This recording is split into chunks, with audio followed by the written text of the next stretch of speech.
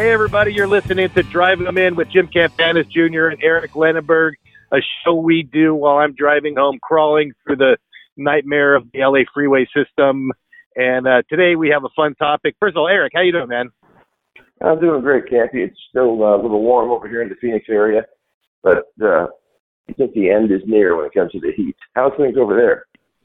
Well, I don't want to rub it in your face, but it's 81 and perfect. And, I have the air on, but that's just because I want to, we're recording this, so you don't need to hear the Harleys with the window down, but it's definitely window down weather today. So yeah, but we've had a few, a little bit this summer, but we're not Phoenix, so nothing like that. Yeah. It won't even compare it. But no, we have a fun guest on. In fact, I told you this off air that I'm trying to scratch my head on where I may have run into this guest.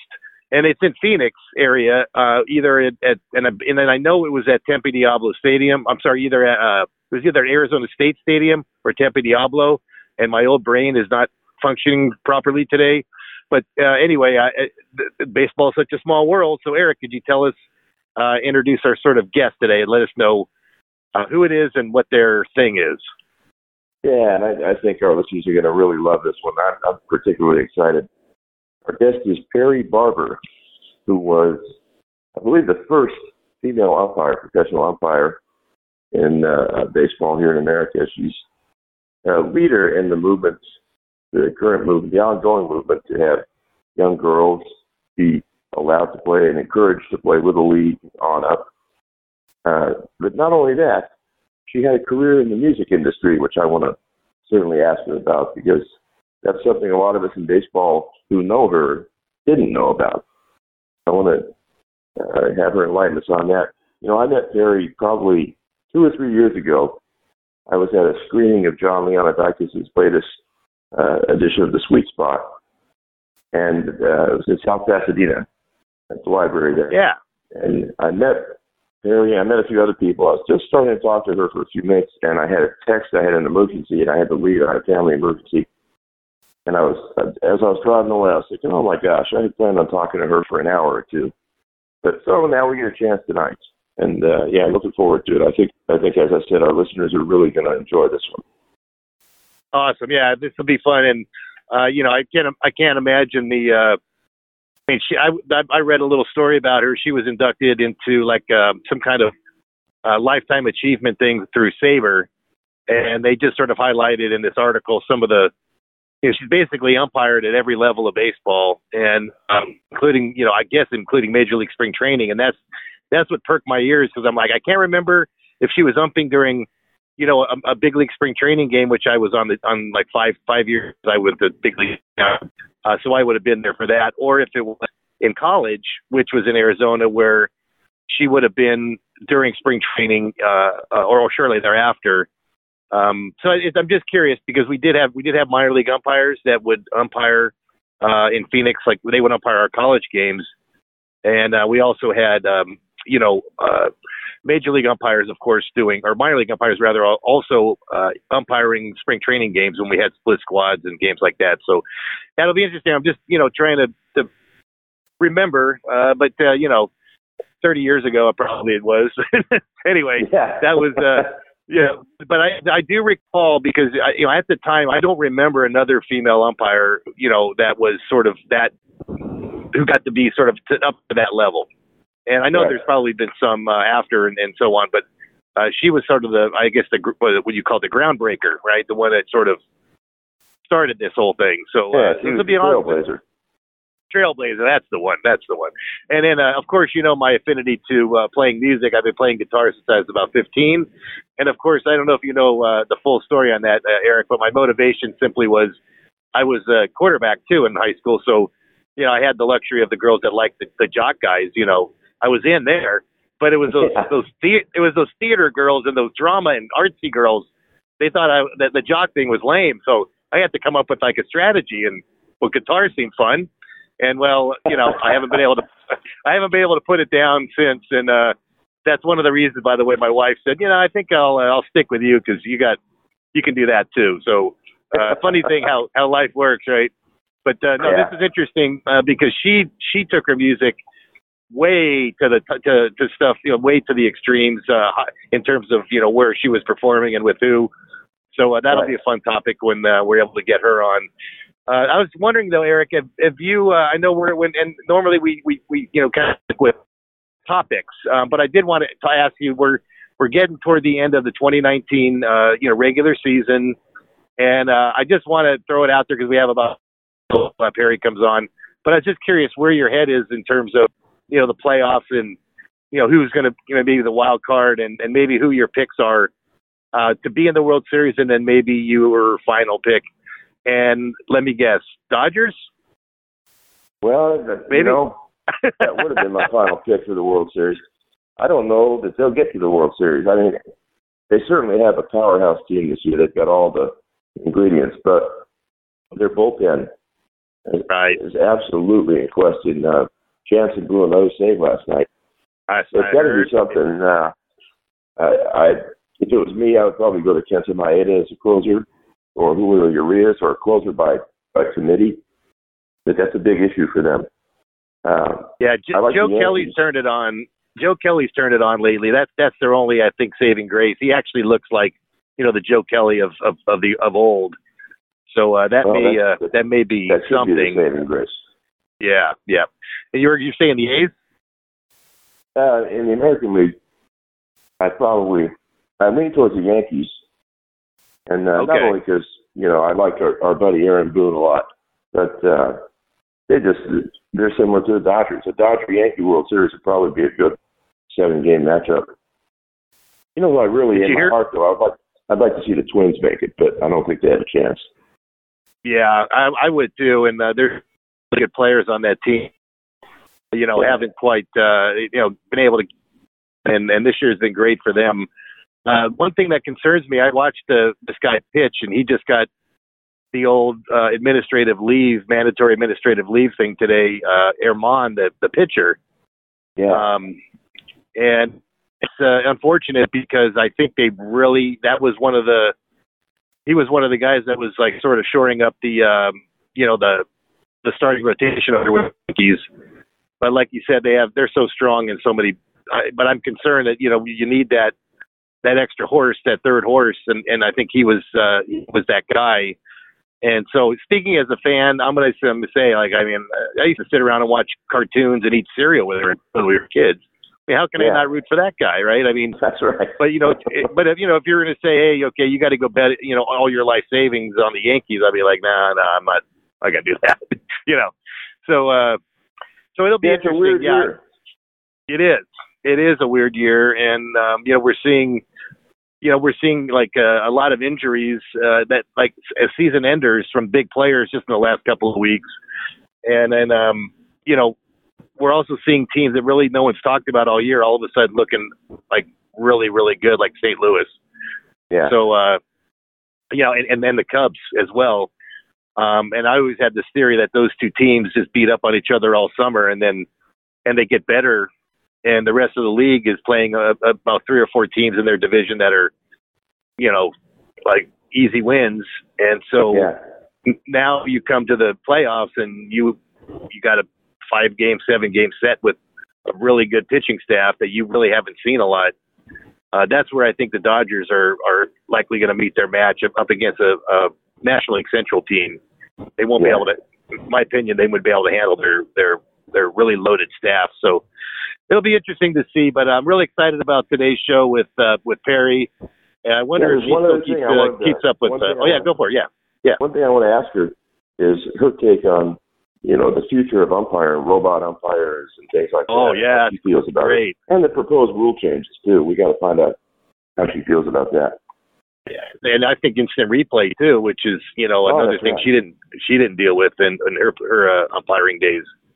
That's right. But that to me is, and again, I mean, let's face it, the umpires of old, and my dad, they used to tell stories in the clubhouse on Old Timers Day about certain umpires but they just wouldn't admit it. It's like they're above, the human error thing because they're an umpire. Like, everything I say is correct.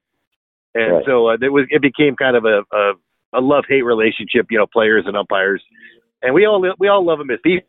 Sometimes the calls they make, we look at them, we're like, seriously? Yeah. But now kind of this sort of secondary look at it, I wonder what she feels about it, because I know the ones that, especially some of these umps that were the ones like Andy Fletcher, who I told you in the past, like he never missed a call. Just ask him, and now all of a sudden, well, guess what, Andy? The replay says you did, and the guy in New York said you did, so you missed that one, buddy. So I'm just curious, that sort of complex. And I wonder too. I always ask former umps. I go, hey, have you ever just admitted you're wrong? I mean, so I'm curious to hear. But I the magic dong just went off. I think we have our guest. Hello, Perry. This is Jim Campanis, and I'm here with Eric Lenneberg. Hi, Jim. Hi, Eric. Hi, Perry. How you doing? I'm good. I'm calling from lovely Syracuse, New York, which is hosting the 76th reunion of the All-American Girls this year. Awesome. It's a lot of fun. So awesome. Yeah, I did a book signing. Go ahead. Go ahead, Eric. I was going to ask Perry about that. Are any of the original players, like the ones who were depicted in that film, A League of Their Own, are any of those original women still alive? And if so, are they there?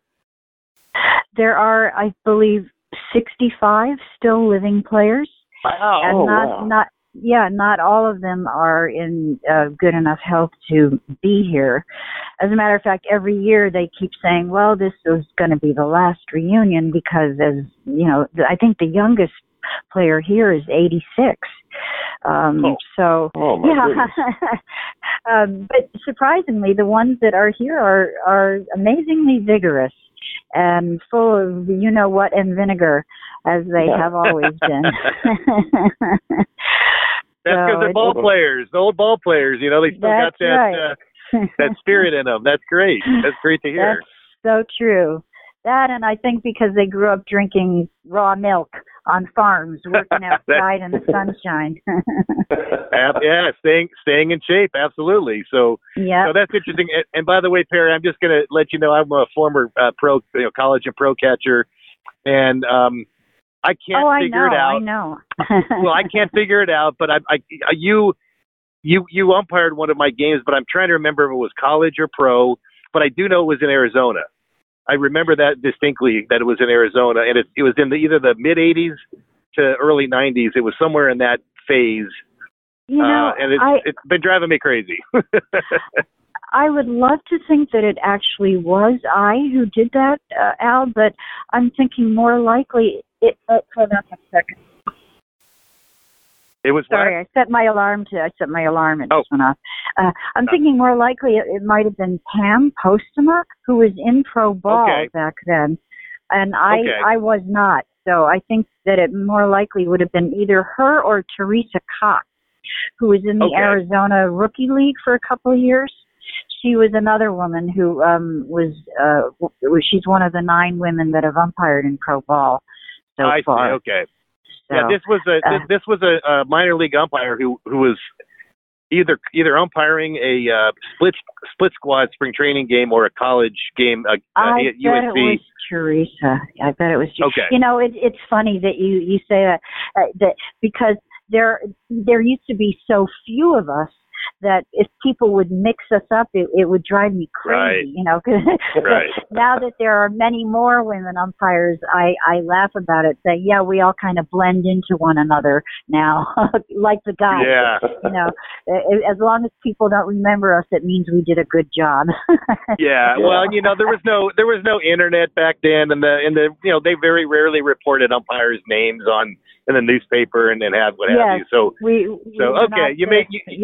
you make me feel better that I'm not losing my mind, so I appreciate that. That's good. And I know Eric has done we had a little pre-talk before, and he's done a little research, and I know he's got a couple of questions. So go ahead, Eric, hit her with some of that stuff.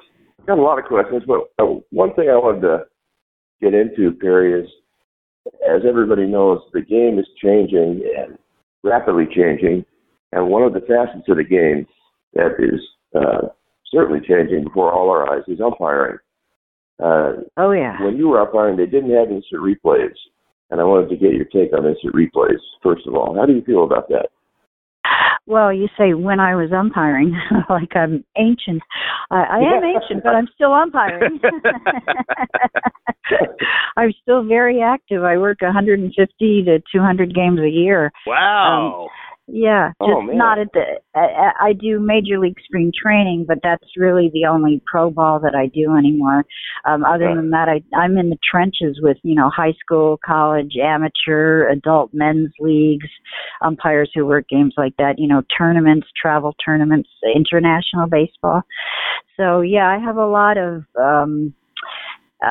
observations that I've made over the decades, and yes, umpiring is changing very rapidly because of the technology that has been brought to bear, and it's the evolution of the technology used to evaluate and train umpires is itself a very interesting history, because at the beginning, when it started with, they've gone through so many name changes. I can't remember what the original name was, but it was to help umpires get better. It wasn't to give the casual fan who then would see the replay, on Umpire Auditor on Twitter 45 times with nasty comments about it. It was a training tool so that umpires could use it and watch their performances afterwards and get better. But as the technology improved and evolved, it's now become more a weapon against the umpires to cudgel them and, make people believe that they're not doing a very good job when in fact, statistically they are and still are and always have been. I think accuracy rate is somewhere in the 90s for most major league umpires, even the ones at the very bottom of the popularity hierarchy who are, said to not be very good on balls and strikes. But, frankly, even the worst major league umpire has got to have some talent. You know what I'm saying? Right. They don't get there without, some type of talent. So it's very interesting. And these robot umpires that they're using now in the Atlantic League are, I think, fraught with a lot of problematic issues. And I'm glad that they used it in the Atlantic League before adopting it for the minor leagues, and especially for the major leagues, because, they're having technical problems, just transmitting the audio to the headset of the plate umpire. The tracking device is having a problem differentiating between a ball that hits the dirt and bounces through the strike zone and a ball that passes through the strike zone on the fly. To the robot umpire, they're the same thing, obviously. I heard of several instances in the Atlantic League, where the plate umpire had to overrule the robot umpire. And to me, that doesn't make sense. If you're going to overrule the robot umpire, what's the point? You know what I mean? It sort of makes it a redundancy. Yeah, and as a catcher, it's one of those things where I felt like, and no offense as an umpire, but we're trying to steal strikes from you, right? That's part of our job. Right. And it's an art form. And I was able to, I believe, continue to play baseball professionally because I could do that. And because and it you framed the pitches in such a way that you think that you were able to convince an umpire that a ball that was borderline was a strike as opposed to a ball? Yeah. Well, and one technique that I would use is, I would catch the ball in like a snow cone at the very web, and from where your head was looking, like on the inside of a right-handed hitter, you'd have to look across the plate, and you would see my glove not move, and it looked like and again, the idea was if I'm not moving and the glove is in the right spot, it should be a strike. And of course, it wasn't always, but I felt like I could steal about 2 or 3 inches off the corner using that little. And Bob Boone taught me how to do that, by the way, the former defensive Gold Glover. And then on the I watched Bob Boone when I first fell in love with baseball. He was the catcher that I watched when he played for the Angels back in the early 1980s. Yeah, he was good. Yeah, and I was a bat boy for him, and I got to know his sons really well. And I played USC with Brett, his oldest son, and that's how I learned how to catch. Bob gave me a tutorial on the way to Vegas. Long story, but it's true. And I learned how to catch from Bob Boone at 6 a.m, driving back from an all-nighter in Vegas. Long story. It's in my book. I wrote a book about this. But that was one of his tricks. So he used to talk about, trying to basically keep your head as still as you can, keep your body still, extend your arm, give the umpire the view to the glove. And, he felt like if he moved his head to the right, you umpires immediately would think, oh, well, that ball was outside and I was trying to bring it back. So exactly. Right, yes. Yeah. So his whole theory was get into a low, and he was a 6'4", he's a big 6'4" guy. So he tried to get as small as he could to give the umpire the biggest view. And then he would basically glove those balls. And then he had a similar technique on an inside pitch where he would catch it in the palm instead of in the pocket. Again, to kind of steal an inch or two off of the inside corner or the outside corner to a lefty. So, and again, I'm interested to hear your thoughts on some of the catchers who you felt maybe helped their pitcher by doing a good job catching. And you have to name names, but I'm curious if you've seen catchers who just like took the ball out of the zone and forced you to call it a ball because he made it look so bad. There are catchers that do that much more subtly than other catchers. I tell catchers all the time, look, if it's a borderline pitch, don't snatch at it, because when you do that, it looks like you don't think it's a strike. So why would I call it a strike? If you want me to call it a strike, just give it a nice frame. Catch it where it is and hold it there. Don't yank it in thinking that it'll look more like a strike zone. Because, frankly, umpires don't call strikes where it is when the catcher gets it in his glove. We call it where it is over the plate, and sometimes they're not the same place. But a good frame is a way to convince an umpire that, yeah, it was a strike, because, sometimes we flip a coin. Seriously. Well, funny though, that's one of the things Bob talked about is instead of holding the glove out there, which he felt the umpire would also be angered by the fact that you're trying to, we call it, present the strike. So his idea was bring it right back to your chest, like he called it a funnel technique. So you catch the ball away and then you just bring it back to your chest, not putting it out there for you to sort of analyze whether that was a strike or a ball. He was forcing the umpire to see the ball, to call the ball as a ball or strike, as you said, out in front of the catcher catching the ball. So he just made sure he made a nice clean catch and then brought it in. And I started adapting that technique, and it really helped me quite a bit. And I felt I had a lot of pitchers who would request me and over other catchers just for they thought I stole a strike or two a game, That's interesting, because that little subtle thing that a catcher does, every once in a while to help out his pitcher, to help convince an umpire that a borderline pitch is a strike instead of a ball. And umpires are, right from the get-go, we're more inclined to call strikes anyway. But that little bit of convincing may just be, enough to get, hey, 2 or 3 extra strikes per game, and that can make a big difference in the result and the outcome. So it's very interesting that you bring that, and I'm so glad you told me that about Bob Boone, because like I said, I watched him during my formative years when I was learning to love baseball, and knowing that he thinks in such nuanced ways about how to work with an umpire instead of as an adversary, which I think is very unfortunate when catchers adopt that attitude that they have to fight the umpire, they have to fight to get every pitch. I don't want that kind of a relationship with catchers that I'm standing behind.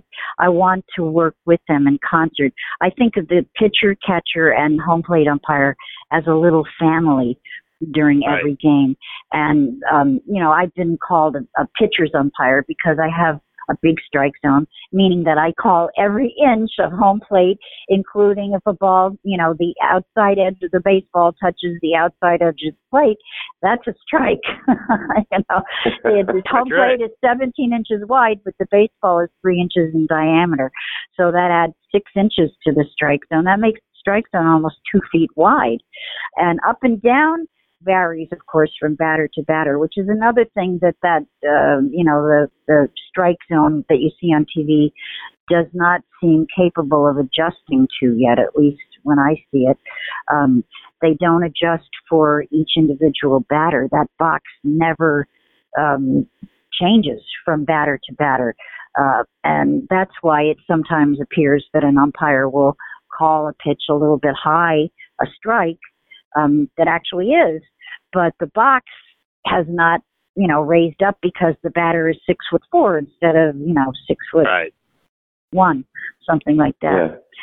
So I have one more question for you, and I know Eric's got some more, but just one more about the catching thing. This is very interesting to me, and I still train high school and college catchers. And we talk about, working with umpires. This is one of my sort of points, my topics that we go into. But I also tell them about, handling pitchers and pitchers' expectations.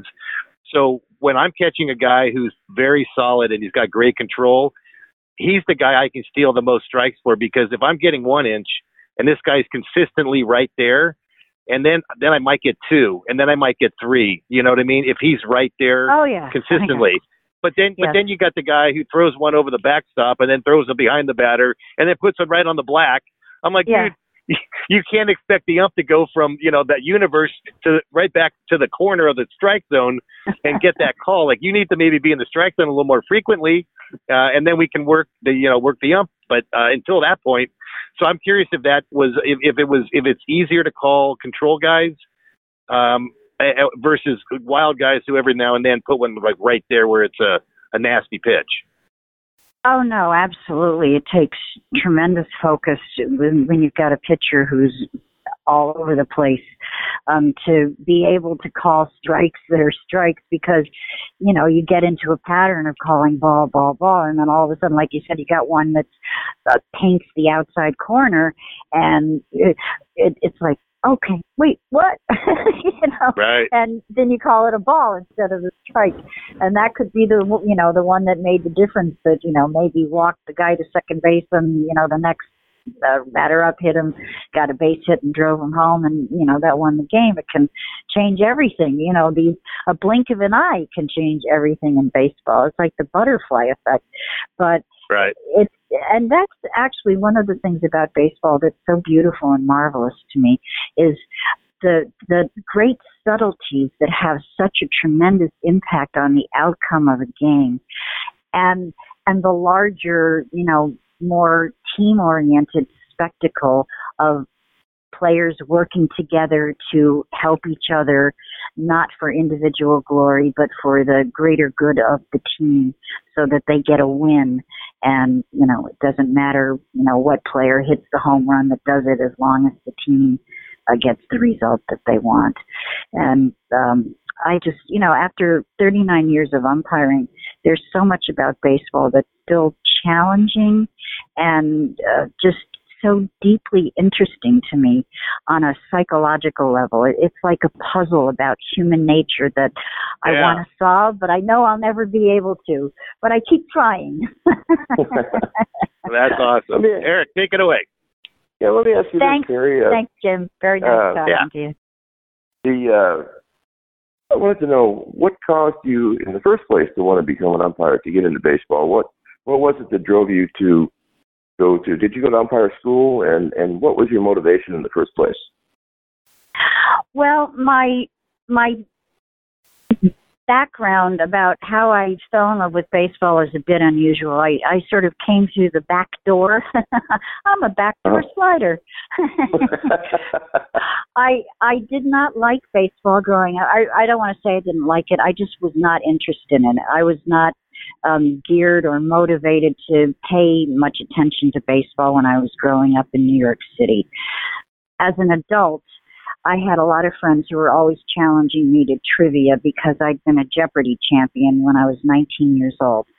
So I had a friend that was constantly challenging me to baseball trivia, and I finally got disgusted with myself about knowing nothing about baseball. So I went to a bookstore and I bought 3 books about baseball. And within 24 hours of reading the first one, which was a collection of short stories by Ring Lardner, the Alibi Ike stories, they're so funny. I just was totally, madly, head over heels in love with baseball and could not stop reading about it. And I read about it like it was a subject that you learn about in school and are just, completely enchanted by and can't stop, wanting to learn more and more and more. And a year later, I knew it was time. I had to go to a ball game and see what all the fuss was about. So I went to see the Mets and the Yankees because I'm a New Yorker.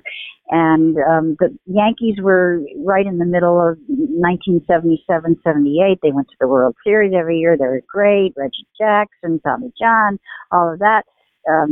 They were the best. But I was strangely unmoved by them. Then I went to see the Mets, who in 1977 were a collection of very talented players, but as a team they were just totally inept but endearing. And I just fell madly in love with them and adopted them and started going to see them on road trips. And when they would play out in California, I would go visit my mother and stay with her. And it turned out that she was a huge baseball fan, which I had never really known because we had never related on that level. But once I started to like baseball and we started to go see the Angels and the Dodgers every night I was out in California, we developed this whole new level of our mother-daughter relationship that was so important and so precious to me because it turned out to be the end of my mother's life, which of course we didn't know at the time.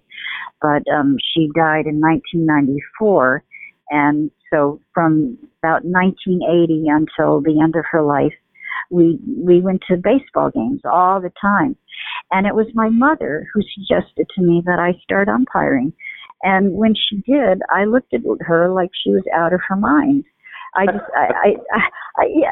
To me, I had, like everybody else, I, loved baseball at that point, went to every game I could possibly go to. But, the umpires was just sort of there. And when she suggested to me that I start umpiring this Little League out in California, she spotted an ad in the local paper out in Palm Springs where she lived. And she left it on my pillow and said, do you believe this? In 1981, a grown woman saying to her 27-year-old daughter, grown daughter, I think you should be a baseball umpire. To me, that is the miracle of my mother saying that to me in 1981. What woman, even now in 2019, says that to another woman? Hey, I think you would make a good umpire. Now, me, that's all I do anymore is I walk up to girls and women and say, I think you'd make a great umpire. You should go to umpire school. Here's a free clinic you should go to, get some training, work in Little League, do high school. But back then, it was, a total, anomaly. It never happened. Yeah. But my mother said it to me. And, of course, like I said, my first reaction was, well, you're out of your mind. Why would you think I wanted to do that? And she said, well, I saw you reading a book about umpires. That was true. I'd read, 500 books about baseball, and probably several of them had been about umpires. She said, well, you wrote a song about an umpire. Well, that was true. But I'd been a performer for 10, 15 years, and I'd written a lot of songs on, a lot of different subjects, including, alcoholism, sadomasochism, voyeurism, foot fetishism, all the isms. And then she said, well, I just think it would be something you'd enjoy and be good at. And like I said, what woman says that to another woman? I think you would be a good umpire. I think it would be something you would enjoy and be good at. But now I understand exactly what she was saying because I think so too. And I've become convinced of that, not because of my own personal experience, but by observation watching other women umpires that I've been lucky enough to work with over the last 10, 15 years. Because before that, my opportunities to work with other women umpires were very few and far between. I was often the only woman out there, in associations of 150 umpires. I was the only woman working NCAA baseball in the Northeast. I'm still the only woman that's umpired in the Cape Cod League or the Alaska League. which I hope changes very soon. And back then, I was one of maybe one or two women that had ever worked a major league game, and that was only during spring training. There's never been a woman yet that's umpired a regular season game. But the good news is that there are two on the way who, if their career trajectories progress according to the plan, the usual trajectory, in about 5-6 years, we could see one or both of them being vacation umpires, the umpires that get called up from AAA to fill in for the major league umpires who go on vacation during the summertime. So it's entirely possible that barren landscape of baseball will get a fresh dose of estrogen in a few years. And believe me, when I say that, you have nothing to fear. Men have nothing to fear. We're not going to feminize the field. We're not going to change it and sissify it and girlify it and turn it pink. We're not going to do any of that. I promise. Nothing is going to change. It's just going to allow a very few dedicated women with the ambition and the talent and the perseverance to make it all the way, because as most baseball fans know, the road to the major leagues is, it's not like in football where they pluck a player out of college and, then he's in the NFL.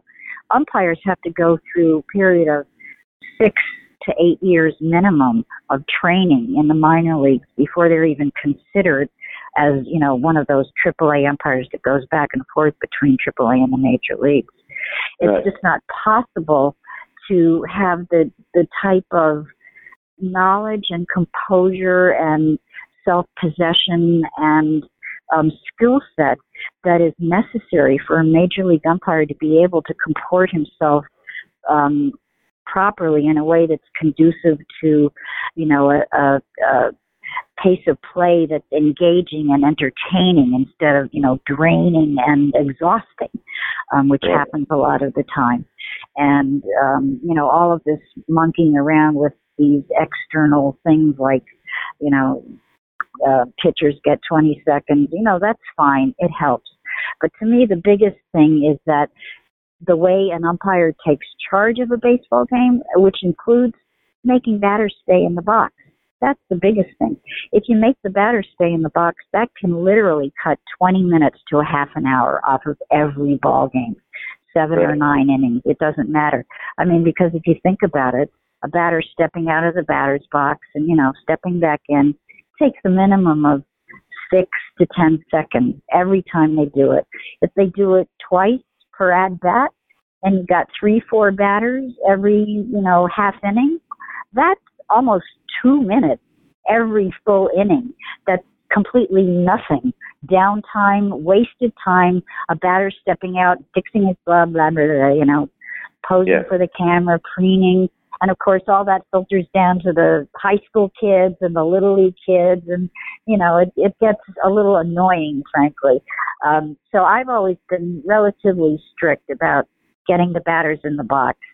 And, some of them look at me like I'm speaking Greek when I say, please keep 1 foot in the box. Don't step out after every pitch, like they've never heard it before. And it's only been a rule for at least 15 years now. Well, Perry, I went to a couple AAA games this year, and they started a hit clock. It's now they took it to AAA, and it's a 20-second clock. Yes. The pitcher and the batter the pitch needs to be thrown within 20 seconds. And if it's either one of the their, the pitcher's fault for holding too long or the batter's fault for not getting in the box, there are consequences to that. Yeah, so, it's either a ball or strike, depending upon who's at fault. And, and I love it. I've worked with pitch clocks. Okay, that's what I was going to ask you. Yeah. Okay. Oh, yeah. They're fabulous because, I get tired of saying, hey, don't step out of the box after you pitch. With the clock there, I say, hey, you got 5 seconds, then I mean business. So. Well, I saw another rule that, I'm sorry, let me ask one more question. There was a new rule that came out this past year in the NCAA. Do you do NCAA umpiring? I haven't done legitimate NCAA, meaning I'm not a member of any college association anymore. I stopped doing college ball about 6 years ago, but I do college ball when I'm down in Florida in the springtime. There are a lot of college teams that come down and play down there. So, but what rule change? Yeah, so the rule change. I work with a couple of D1 players, and I still do batting and catching training, and one of the new rules is, we used to tell the guy, like, okay, if the ball's thrown at you, we could say wear it and then go to first.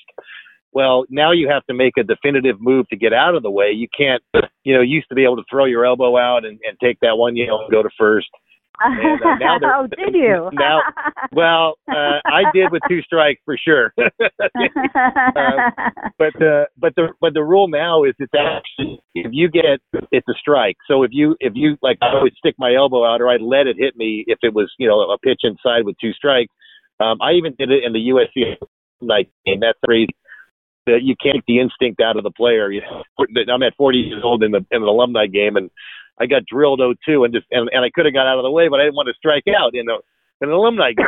But the point is like, that's now considered a strike, and so it actually was a big shift for a lot of the coaches and players, because they were teaching to stay in there, and wear it to help the team. Because so I'm just curious if you dealt with the interpretation when I went to umpire school was that a batter is not required to, leap or jump out of the way as long as he doesn't deliberately try to get hit. He is allowed to do what we call freeze, to freeze, and if he gets hit, then he gets first base. But especially in college baseball, they're always sort of refining and modifying the rules and the interpretation. So thank you for alerting me to that, because I'm going to go ask some college umpires that I work with, what the deal is with that, because, I don't want to be working the game and, have a batter get hit and I say, hey, come back, you don't get first base on that. Right. And then him coming back with saying, but the new rule is. Right. And there is a language in that rule that like if you do try to get out of the way by simply turning your back, I guess that's interpreted as a way that you're trying to move out of the way. What they're trying to get rid of, if you remember that old movie Bad News Bears, where the coach asked that poor kid to get hit every at bat. The kid was sticking his arm out. The kid was sticking his arm out over the strike zone to get hit. So that's what they're cracking down on. Are those guys that are like intentionally getting hit when they could get out of the way, or they're intentionally sticking like their elbow guard out so they could wear one on the elbow guard and run to first. So, but I would definitely confer with your college umps when it comes to like the exact. You guys are almost like lawyers, right? You got to. The laws and the rules. That's right. Everybody's just got like lawyers too. And they're not always the same. No. Eric, go ahead. I know you had some more questions. Yeah, and before I do, just thinking about people getting hit by pitches in critical situations. During Don Drysdale's shutout streak in 1968, you guys may remember, you may have heard about, a batter for the Giants named Dick Dietz was up with the bases loaded. And my umpiring instructor, Harry Wendelstedt, was the plate umpire for that game. He was. Harry Wendelstedt. Yeah. That's right. So that was. And he was universally despised in San Francisco, I think, ever after for that call. That was a big deal. But anyway, Perry, getting back to how you got started, and it occurred to me, we always talk about dads and sons, and the relationship they have in baseball. Sounds like you and your mom had a great relationship that kind of had baseball influencing it or surrounding it. But anyway, prior to my mother was a very remarkable woman, and thank you for giving me the chance to talk about her, because truthfully, if it hadn't been for her making that suggestion to me, I don't know if I would ever have connected the dots the way she did. To this day, right. I don't know if I ever would have thought of umpiring as something that I could do, and my life would have been so different. It would have been so different if not for my mother's suggestion and her support and her, kvetching and complaining, when are you going to settle down? When are you going to stop traveling? She created a monster. It was all her fault. But you know what? She never complained when I invited her down to Mets spring training, and she got to meet Buddy Harrelson and Jerry Grody and all of the Mets that she had, loved in 1969 before I was interested in baseball. So that was very special for me to be able to do that for her. Yeah. Well, you mentioned that you were a champion on Jeopardy. I wasn't aware of that. I don't think Jim was either. And that's pretty fascinating. But well, I'm a woman. I don't reveal all of my mysteries in one fell swoop. I have to keep something in reserve. Well, that's a good point. That brings me to something else. My friend Scott Russell had told me that you had been in the music industry, which, again, I had no idea that this woman umpire had also been in the business. Scott's a great guy, yeah. Yeah, Scott really is a great guy. Yeah, and he knows I was good friends with a musician named Steve Goodman, who wrote the Go Cubs Go theme song that they play every time the Cubs win a game at home. Among other songs, City of New Orleans probably is his most famous. But yeah, before I was an umpire, I was an itinerant musician. I played guitar and played in clubs and bars around New York, mostly as a solo act. But I got very lucky at one point and got hooked up with a couple of agents who started sending me out as the opening act for some very well-known, famous acts like Bruce Springsteen, Billy Joel, Hall & Oates, and Kinky Friedman and the Texas Jew Boys, and and I had a great career. I was never very ambitious or driven to become rich or famous. I just loved, hanging around with creative, energetic people, musicians, and traveling and having a good time. But once I fell in love with baseball, all of that kind of went on the back burner. And I still play in concerts, and I still play guitar. I just don't do it, to make a living anymore. I just do it mostly for pleasure. And, when a Steve Goodman tribute show comes up every now and then, and I'll race out to California or something to play in it. So. Well, you kind of downplay it a little bit, Terry. But Eric, I got to interject real quick. I'm sorry, I can't stop myself. And Eric knows this. Eric and I have we've been roomies together in the past, and he knows I carry a guitar everywhere I go. I started playing. That's right. When I was about 15. I'm curious. I want to hear your equipment now because I'm a total guitar geek. So, are you more of a stick player, or are you playing electric? Are you doing both, or what's your kind of guitar? Well, I'm primarily self-taught, and I favor Martin acoustic guitars. Okay, awesome. But I do have a Fender Mustang, like Stevie Ray Vaughan used to play. I think. Yep. I can't play it like he does or did, unfortunately. But I still love, noodling around and getting wild and crazy and banging out a few, chords here and there. So. Awesome. Music and baseball. I was going to say I would bring a guitar and I have a little portable amp, and in the back of the bus I was playing. All right, what are we going to do? It was like karaoke night, and so I would go and play. I'd play a country song, and then one of the old country dudes would come up and sing it, and I'd play a punk song, and one of the California dudes would sing it, and so anyway, we had a lot of fun. That passed the 10-hour bus ride a bit better. Well, you and I will have to jam sometime. And we'll bring John Leonidakis out, too, because I've jammed with John in the past, too. So he's good. Oh, yeah. Yeah, he's really good. Yeah, he came to one of my they threw a birthday party for me when I turned 50, and he came out and jammed. We had a little band thing going, a revolving band, and that was a total blast. And John and I even good. He's great. Yeah, we jammed at a park in I think it was in Glendale. I did a Sweet Spot episode with him like you did. So we got to know each other. Yes, and I've seen it. It's marvelous. Yeah, and for your listeners who don't know, Sweet Spot is a series that you can access on Amazon Prime for free if you've got Amazon Prime and other video outlets. And it's a series about lesser-known baseball figures like you and I, who are just in love with baseball and have lots of things to say about it. And John has made just this most wonderful film series, interviewing, you, me, a couple of the ladies that are here, Maybelle Blair and Shirley Berkovich of the All-American Girls. They have an episode. And Ron Rappaport, who has written just fantastic articles about Ernie, a book about Ernie Banks.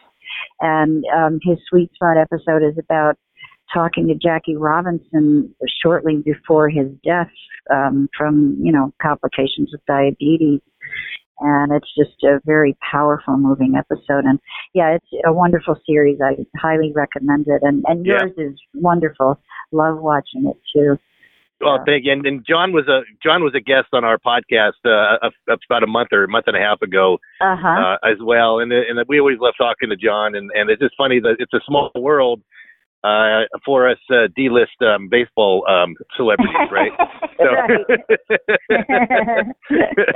So it's funny though, but I know you're in the same boat because you get invited to go to cool places and do cool things, and then I'm like one of those guys where they're like, oh, we had a few cancellations at the golf tournament with the celebrities. You want to come out and golf for free? And I apologize to the force when I get there that they're not golfing with a real major leaguer, real pro guy. They're golfing number one selling best. They bring me on as the best selling author, former baseball player guy. But anyway, no, that's an interesting. It's a small world out there, and I know when a lot of us are on social media together and we kind of follow each other's antics. I think that's a really fun thing. But Eric, I know you had a whole more questions that you had lined up there for Perry. Yeah, my mind veered off for a second. We were talking about John Leonidakis, and a couple of years ago, and I mentioned this to Jim earlier, Perry, he was screening, I think it was his latest edition of The Sweet Spot, and it was the one focused on women in baseball. It had Isla Border's story and folks like that. Isla was on our show, too, as a matter of fact. But you were there that night, and I had gone there and was hoping to, talk with you and a few other people and spend some time talking with you. And we had just met. I don't know if you remember this. You and I had just been introduced, talked for a second, and I had to leave. I had an emergency and had to leave. So I'm glad we're able to talk like this. Oh, yeah. That does ring a bell. Yeah. Sorry about the emergency. Yeah, hopefully I'll be able to see you again at spring training or something. But getting back to you kind of downplay your role in the music industry, but you had to be pretty good to open for people like Hall & Oates. Totally, right? Yeah. Well, I don't know about pretty good, but I had a style, shall we say, and a kind of a winning personality. I sort of developed a shtick where, like, I wrote not your usual country blues songs about the usual subject. I mean, I did have a few, ballads about lost love and all that sort of stuff, but then I also had a selection that were a little bit off the wall, like I mentioned previously, songs about, masturbation and sexual aberrations and other stuff, and, just to sort of catch people's attention because there were a million of me playing in New York back then, cute little blondes playing guitar, solo, their own music. And, you had to have some sort of special thing for people to notice you. And so I just always enjoyed making people uncomfortable. and being not at all what they expected. So I had a great time. And got to play with some really fantastic musicians. I was very lucky. And like I said, I don't think it had as much to do with talent as it did with just being in the right place at the right time. I mean, the way I got the gig opening for Bruce Springsteen was a story in itself. I was the girlfriend of a guy named Gino Kahn, who was in a band called Henry Gross. Henry Gross and Gino had been part of Sha Na Na. And Henry Gross had gone off on his own, and he actually had a couple of big hits back in the 80s. But they were the opening act at a club called Max's Kansas City in New York, which was a very hot club back in the 70s and 80s. Yeah. Oh, yeah, I did the Max's. So they were the opening act for Iggy Pop.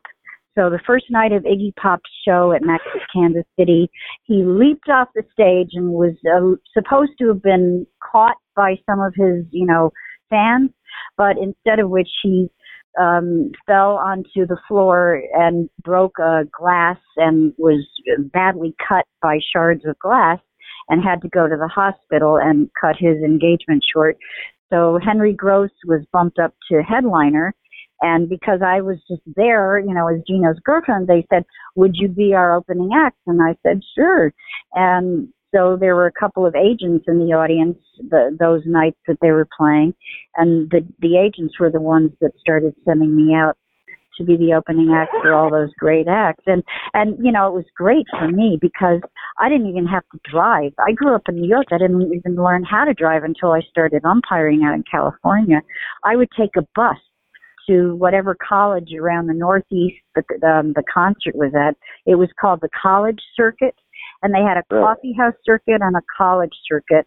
And I sort of graduated from the coffee house to the college and would just take buses to these colleges. They'd put me up in the dormitory overnight so I wouldn't have to pay for a hotel. And they'd pay me $500 for a 45-minute set, which back then, in 1973, 74, my gosh, that was a bloody fortune. And I just enjoyed the hell out of myself for about 10 years doing that. And like I said, just had a great time and met some great musicians and made great friends that are still ongoing to this day. And still love playing music. But like I said, baseball is my number one now. I'm married to baseball. People say, well, are you married? Yes, I'm married to baseball. Baseball is the best romance I've ever been involved in. Baseball is very nice to me. Sometimes it breaks your heart, but you move on. You find another way to derive enjoyment and, challenge and love from it, no matter what. Yeah. You bet. I'm sure you feel the same way. Yeah. Oh, yeah, absolutely. Yeah. You mentioned Iggy Pop a minute ago, and I have to ask you this. If you were there at the time in New York City, did you ever go to CBGB's? Oh, yes. That movement place was a jump.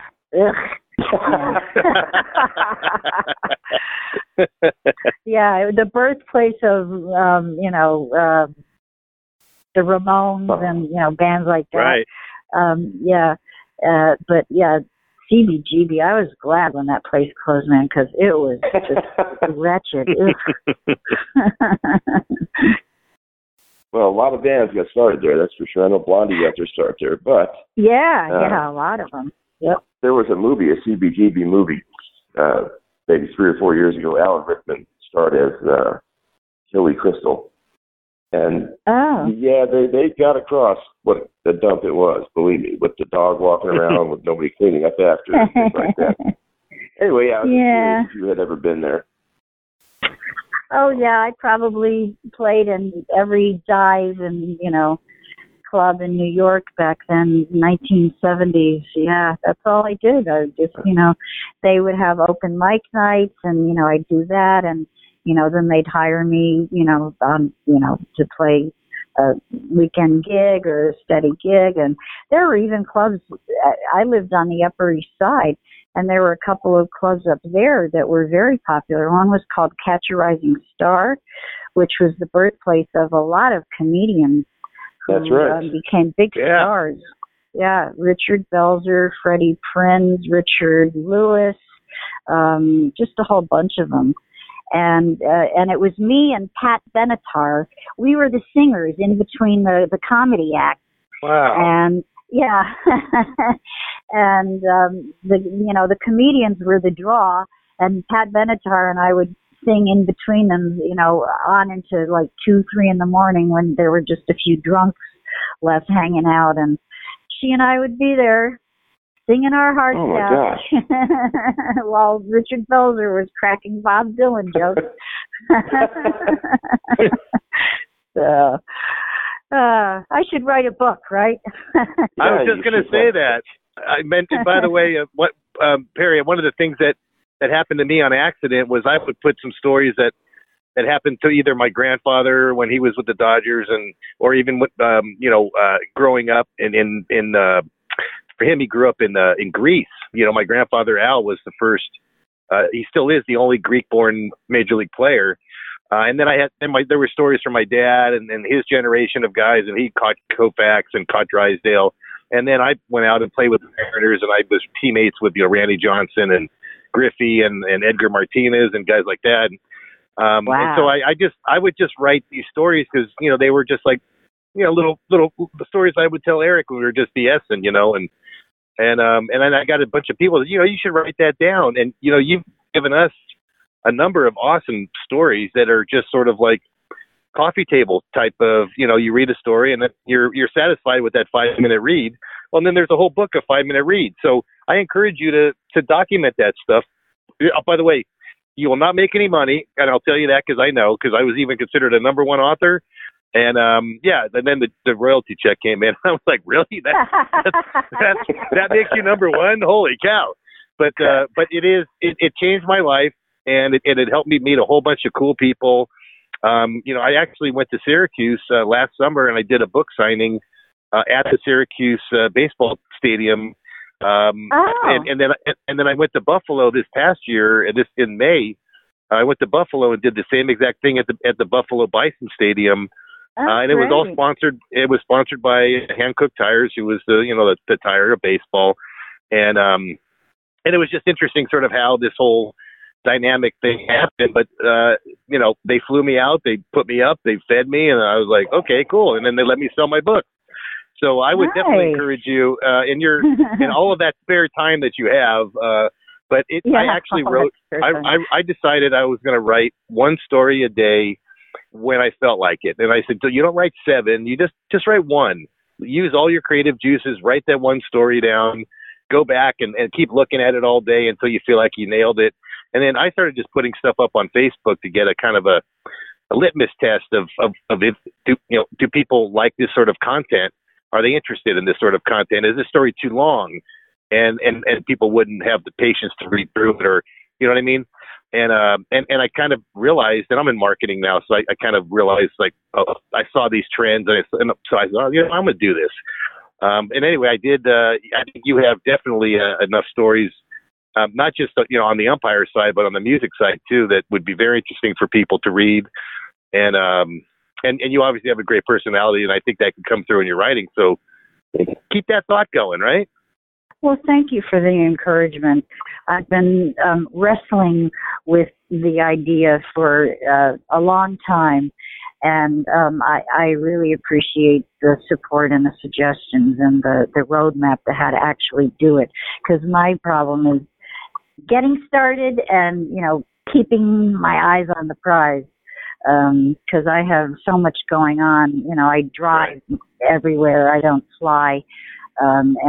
So that takes up a lot of time. And then sometimes I'll work tournaments where I'm working 3-4 games a day, and I literally just sort of exhaust myself into sleep at night. And I get back to wherever I'm staying, and I open my laptop, and 8 hours later, I realize it's 6 a.m, and there I am. I haven't even opened an email yet. So I thank you very much. I do need help with how to discipline myself to do that. So thank you for separating it into little chunks that seem less intimidating than, a book. That seems like a very intimidating prospect. But little anecdotes and paragraphs and chapters, I think I could handle that. So thank you. You should. And it's, by the way, mine took it took like less than 6 months, and I wrote 2 books in 6 months. Wow. I was on fire, and it was during baseball season, and I would see something in a game, and it would remind me of something that happened when I played. I'd immediately run into or write down that topic and say, okay, I know this story. This story is, I've told this story a million times. I just forgot that this happened. And this will happen to you. Just write down the topic, and before you know it, you're going to have like 20 stories, and then you're going to have 40, and then you're going to have 100, and then you're going to have 175, which I ended up with 175 stories, and I'm still writing them. 100 ended up in the first book. So that's always the toughest part, right? Is deciding what to leave out once you've got all that stuff collected. Well, that's where the publisher guy. I happened to get lucky and found a publisher who only publishes baseball books. I actually signed my contract in Times Square with him. He came over from Jersey, and I was there for business and met up at. And boom, I'm a. Yeah, right out in the open in Times Square. No, we went into a coffee shop in Times Square and sat down and had a little breakfast, and then he put the contract in front of me and said, "Yeah, let's do this." And but anyway, like I said, it'll be you'll be a millionaire in satisfaction, and you'll probably end up being the number one purchaser of your own book. That's how authors work nowadays. At least that's what happened in life. But you take those books to the book signings, you take them to all these events you go to anyway, and then you'll be invited to a million more events because now you're a famous umpire, musician, and author. So I definitely encourage you to do that. Thank you, and I'm so grateful to you for doing that, because to me it's important not so much that people know about my story, my personal story, but about the story of women in baseball and women umpires, right, and the struggles that we have had to experience, and the perseverance and the character that it's taken for us to even get this far, which really isn't very far when you think about countries like Australia, Japan, Canada, that have programs that draw women to the diamond, that get them training, that get them opportunities to play umpire coach. Here in the United States, we are in the infancy of setting up an infrastructure that will give girls and women access to baseball diamonds so that they can routinely practice and play as, in leagues, all girls leagues, if that's what they want to do, or as has been happening for the last 10, 15 years, girls that are willing to, keep fighting to play once they age out of Little League at age 12, which is ridiculous, once they graduate to JV and varsity baseball, they're still in 2019 routinely told, no, you should go play softball. You're just taking a spot away from a boy who has a chance of getting a scholarship. And to me, that is just infuriating.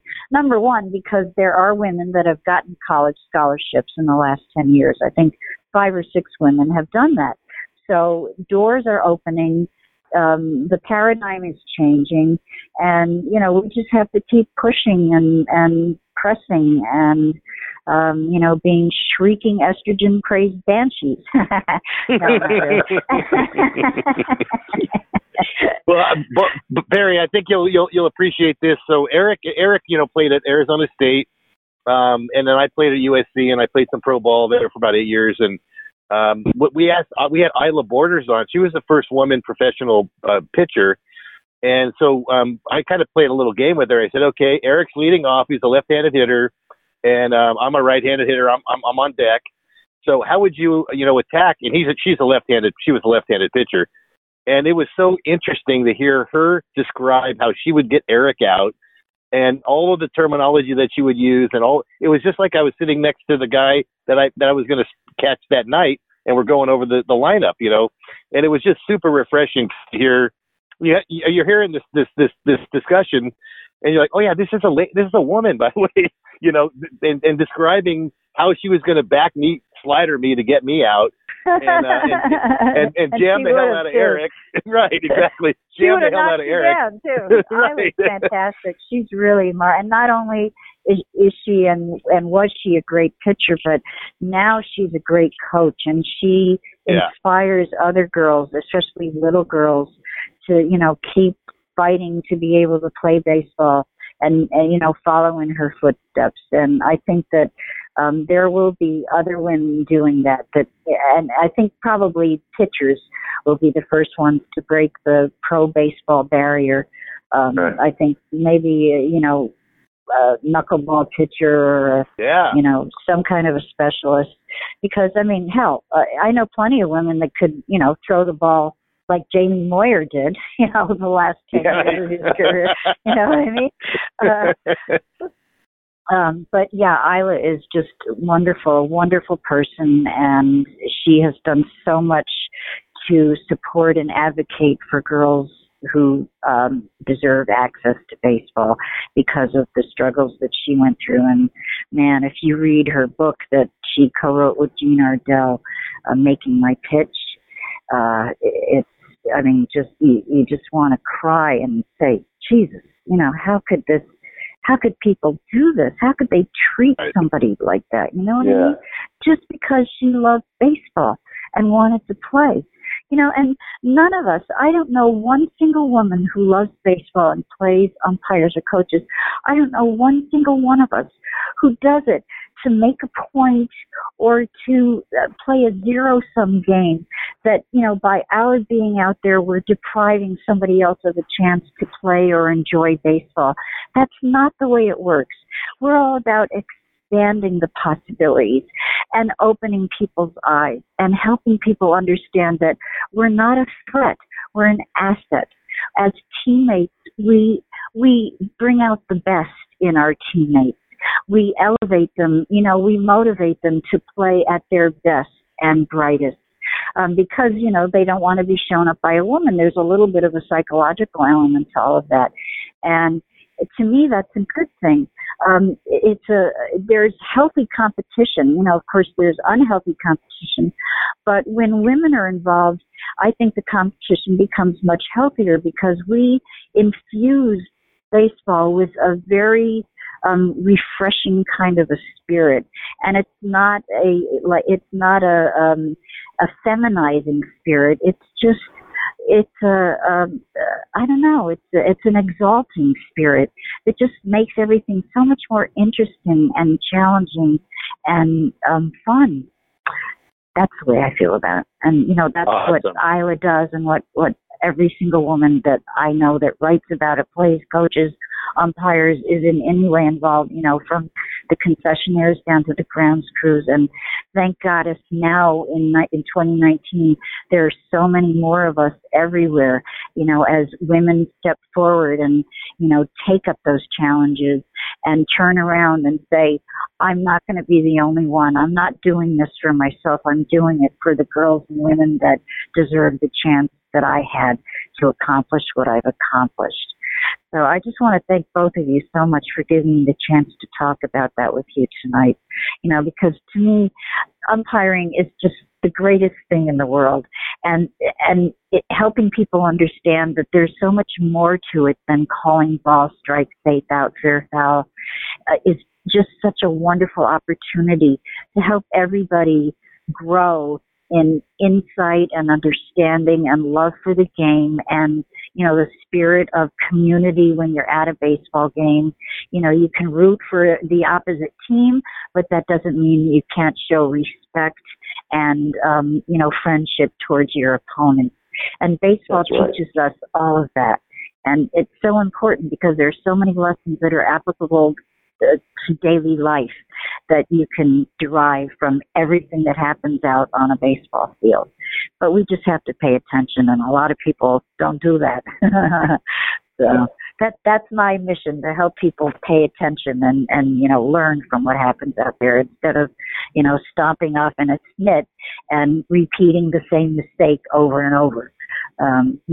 The best feeling I get is when I call a strike on a batter that I know he doesn't like, and, he'll give me a look and I'll step out, and then I see the wheels turning and he'll step back into the box, and the next pitch will come in and he'll whack a opposite field double. I just love that, thinking that he adjusted. He made that adjustment. He didn't fight me.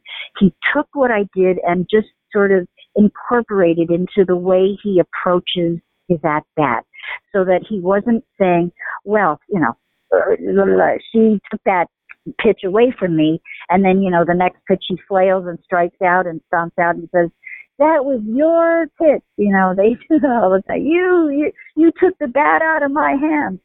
The best hitters, the ones with the greatest talent and the ones that separate themselves from the players who are equally talented but just never seem to learn how to corral all of that negative thought processing and those instincts to shift the blame or shift the focus instead of saying, well, I can make this adjustment so that the next time the same thing happens, the result won't be the same. It will be the result that I want instead of the result that comes from, not paying attention or making a mistake or being angry.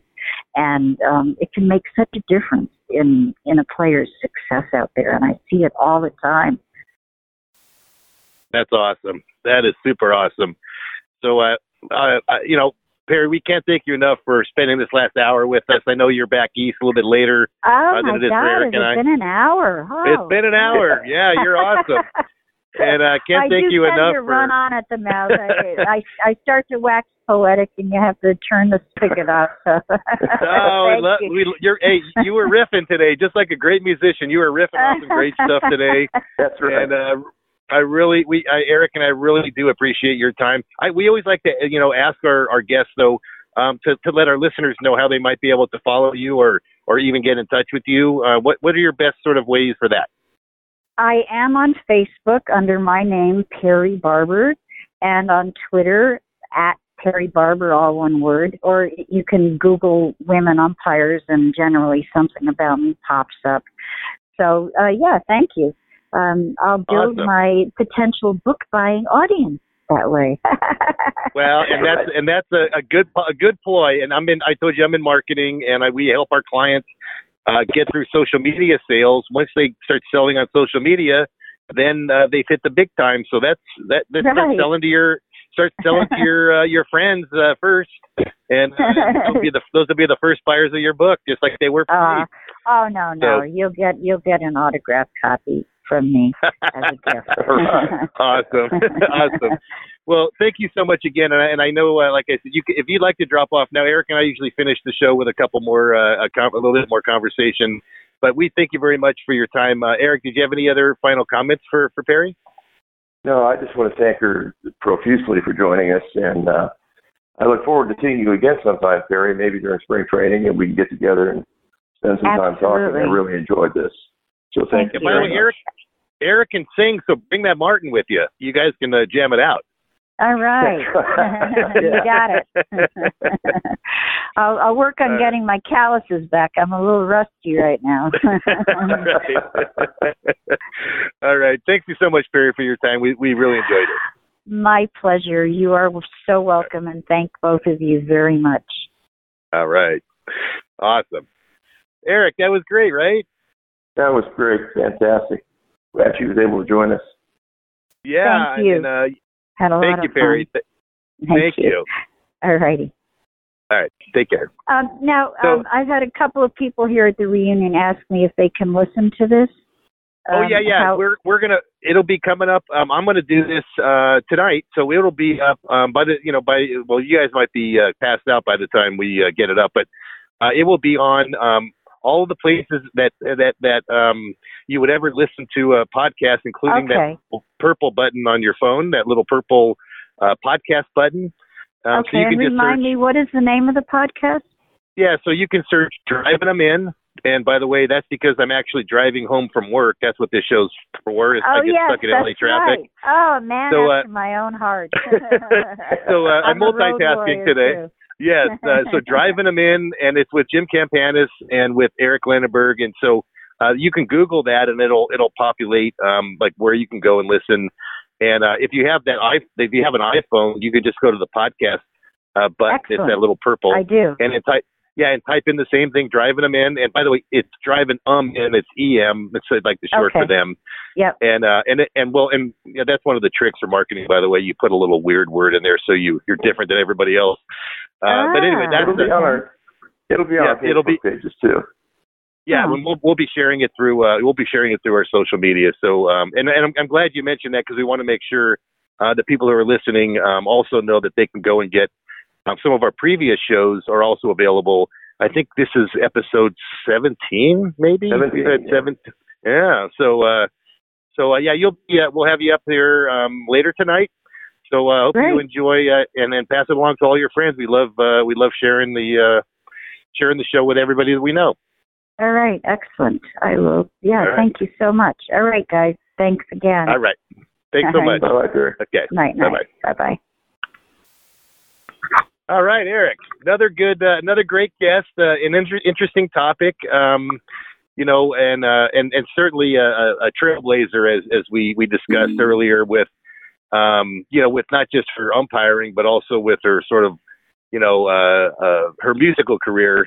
And then it's always interesting when you kind of learn people's stories, and we all are getting older, but it's interesting to see how some people just did something totally like cool and unique, but she did two things totally cool and unique, right?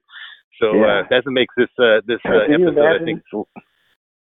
Can you imagine her and Pat Benatar were the in-between music in between the comics at Catch a Rising Star in the 70s? Holy That's cow. crazy. That's crazy. So anyway, I think this show is a perfect fit for some of the other shows, and I thought I would just, and a lot of people maybe this is the first time they've listened to one of our shows, but I just wanted to kind of go through and give you a couple, talk about a few of our previous shows.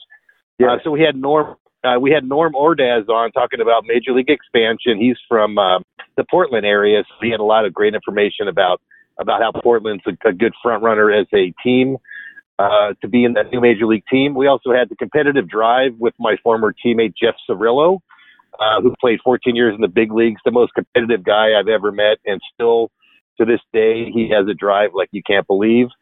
So it's interesting to hear his stuff. We talked to Isla Porters. We talked to her on the show today. We had Mark Merchant, who was the pick behind Ken Griffey Jr., the number 2 pick in the '87 draft.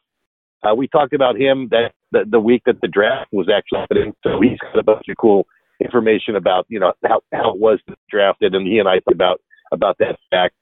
We had Mike Gillespie, the Hall of Fame coach from USC and UC Irvine, who was my former coach at USC. In fact, that's our most popular show based on the numbers, and a lot of people wanted to hear about, what his thoughts on about college recruiting, and I thought that was an interesting topic as well. We had my former major leaguer and major league batting coach, Derek May, talking about the nuances of hitting, and you and I, as former hitters, that was a lot of fun doing that show. And if you recall, I was driving him in North Carolina on that one, driving from Raleigh to Charlotte for a business meeting, and we just did it on the road. So that what I'll always remember about that one is we taped that, we recorded that like 7 a.m. or something in the West Coast. And the first thing Derek started laughing with that booming laugh he had, and said he could tell that I had just gotten up. Right. Well, it was like 10 o'clock for us, so we were wide awake and ready to go because we were both back east. And poor you had to get up at 7 to do the show, so that was hilarious, by the way. We also had Jim Henderson, who was my former teammate at USC, but he was also he went to Arizona State after that, was a standout and a pro, and he talked about his life as his perseverance going through a nearly deadly car accident, which left him with a broken neck. And then he talked about how the perseverance to sort of get through that, and now he's a prominent attorney here in Southern California. Another great show with Tom Gamboa, 44-year Major League scout and coach. Yes, that was great. Talking about the changes of baseball through his 44-year career. We had 13-year, 4-time MLB All-Star Rick Burleson talking about what it's like being an All-Star and during the week of the All-Star game this past summer. John Leonidakis came on talking about his movies and his producer and some of the different baseball themed projects he's done. That was another good one, and we talked about him a little bit today because he did one on Perry. Marjorie Adams, the great granddaughter of Doc Adams, who's the inventor of baseball, came on and did a show with us. And any of you like interested in early baseball will really get a kick out of some of the topics that she brought up. Mark Carfagno, he came on. He's the former Phillies groundskeeper, who is also the what would you call him, like the curator of the Hall of Fame for Dick Allen, right? Isn't that kind of what we call him? Yeah, he's the leading proponent of the Dick Allen Hall of Fame movement. Yeah. and that was I thought that was really cool and very sort of a very compelling argument. Another very popular show, that particular one. Eric Gray, who actually was just in Southern California recently doing a quick little book tour for his book, Base of Bleachers, which is kind of it's a book with stories from fans, and it's a very unique kind of concept. And he had a very eloquent discussion with us on sort of the impetus of his idea, and he went in, and then now he's out doing readings all over. And then last week we had Ian Kahanowitz come on and talk about his new book, Baseball Gods in Scandal, talking about some stories that you and I had never heard of. Some of the people that were very prominent in baseball, back in the day when there was a lot of gambling and a lot of, shady people around the game, and how some people were sort of blacklisted because of their involvement with the mob or what have you. And so that was another interesting story. And by the way, and how they protected some of the legends in that time too. And so I think we've had just a blast doing this today. I think it's another episode of that, another one for another keeper. We have a great conversation with, another trailblazer in the game. So, we got to keep this thing rolling, right, Eric? Hey, I'll tell you what, I'm still going to be driving home. So we're going to keep this thing going. We're still going to be driving them in, That's right. And, the one thing that I hear from when I get feedback from listeners, the one comment that is pretty consistent is the wide variety of guests that we have. You don't find this on other podcasts, especially baseball podcasts. They usually have a certain theme. Our theme basically is baseball and life.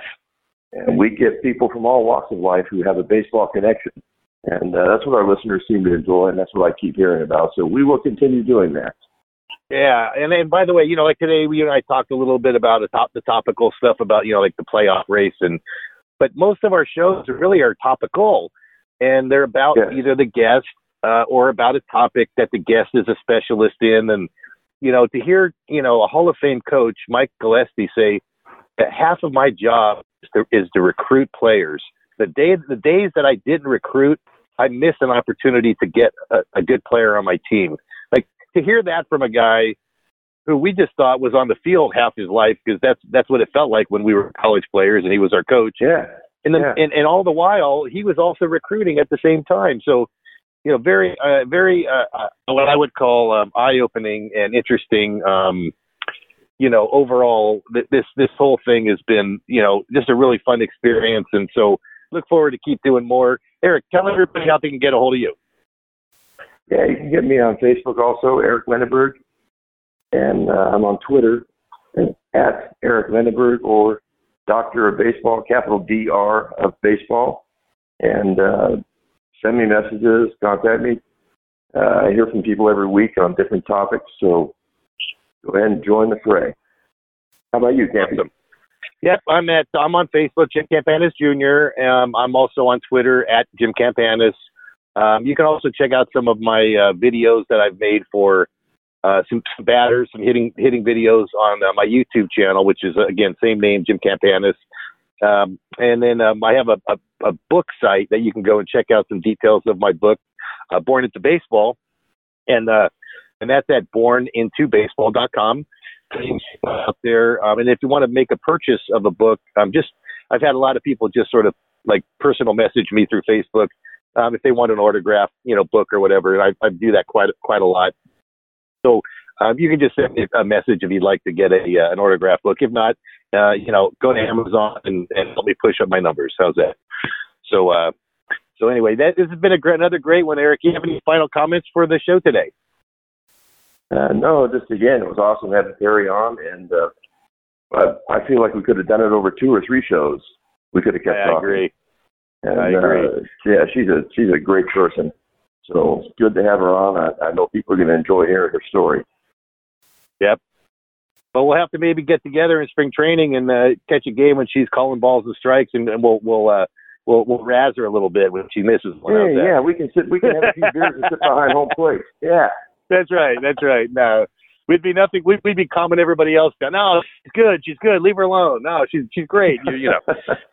So anyway, no, it was a wonderful show, and thanks again for Eric. Thank you for being my co-host, and also, finding a great guest like Perry. That's another big win for Driving Them In with Jim Campanis Jr., Eric Lindenberg. Until the next episode, keep driving them in.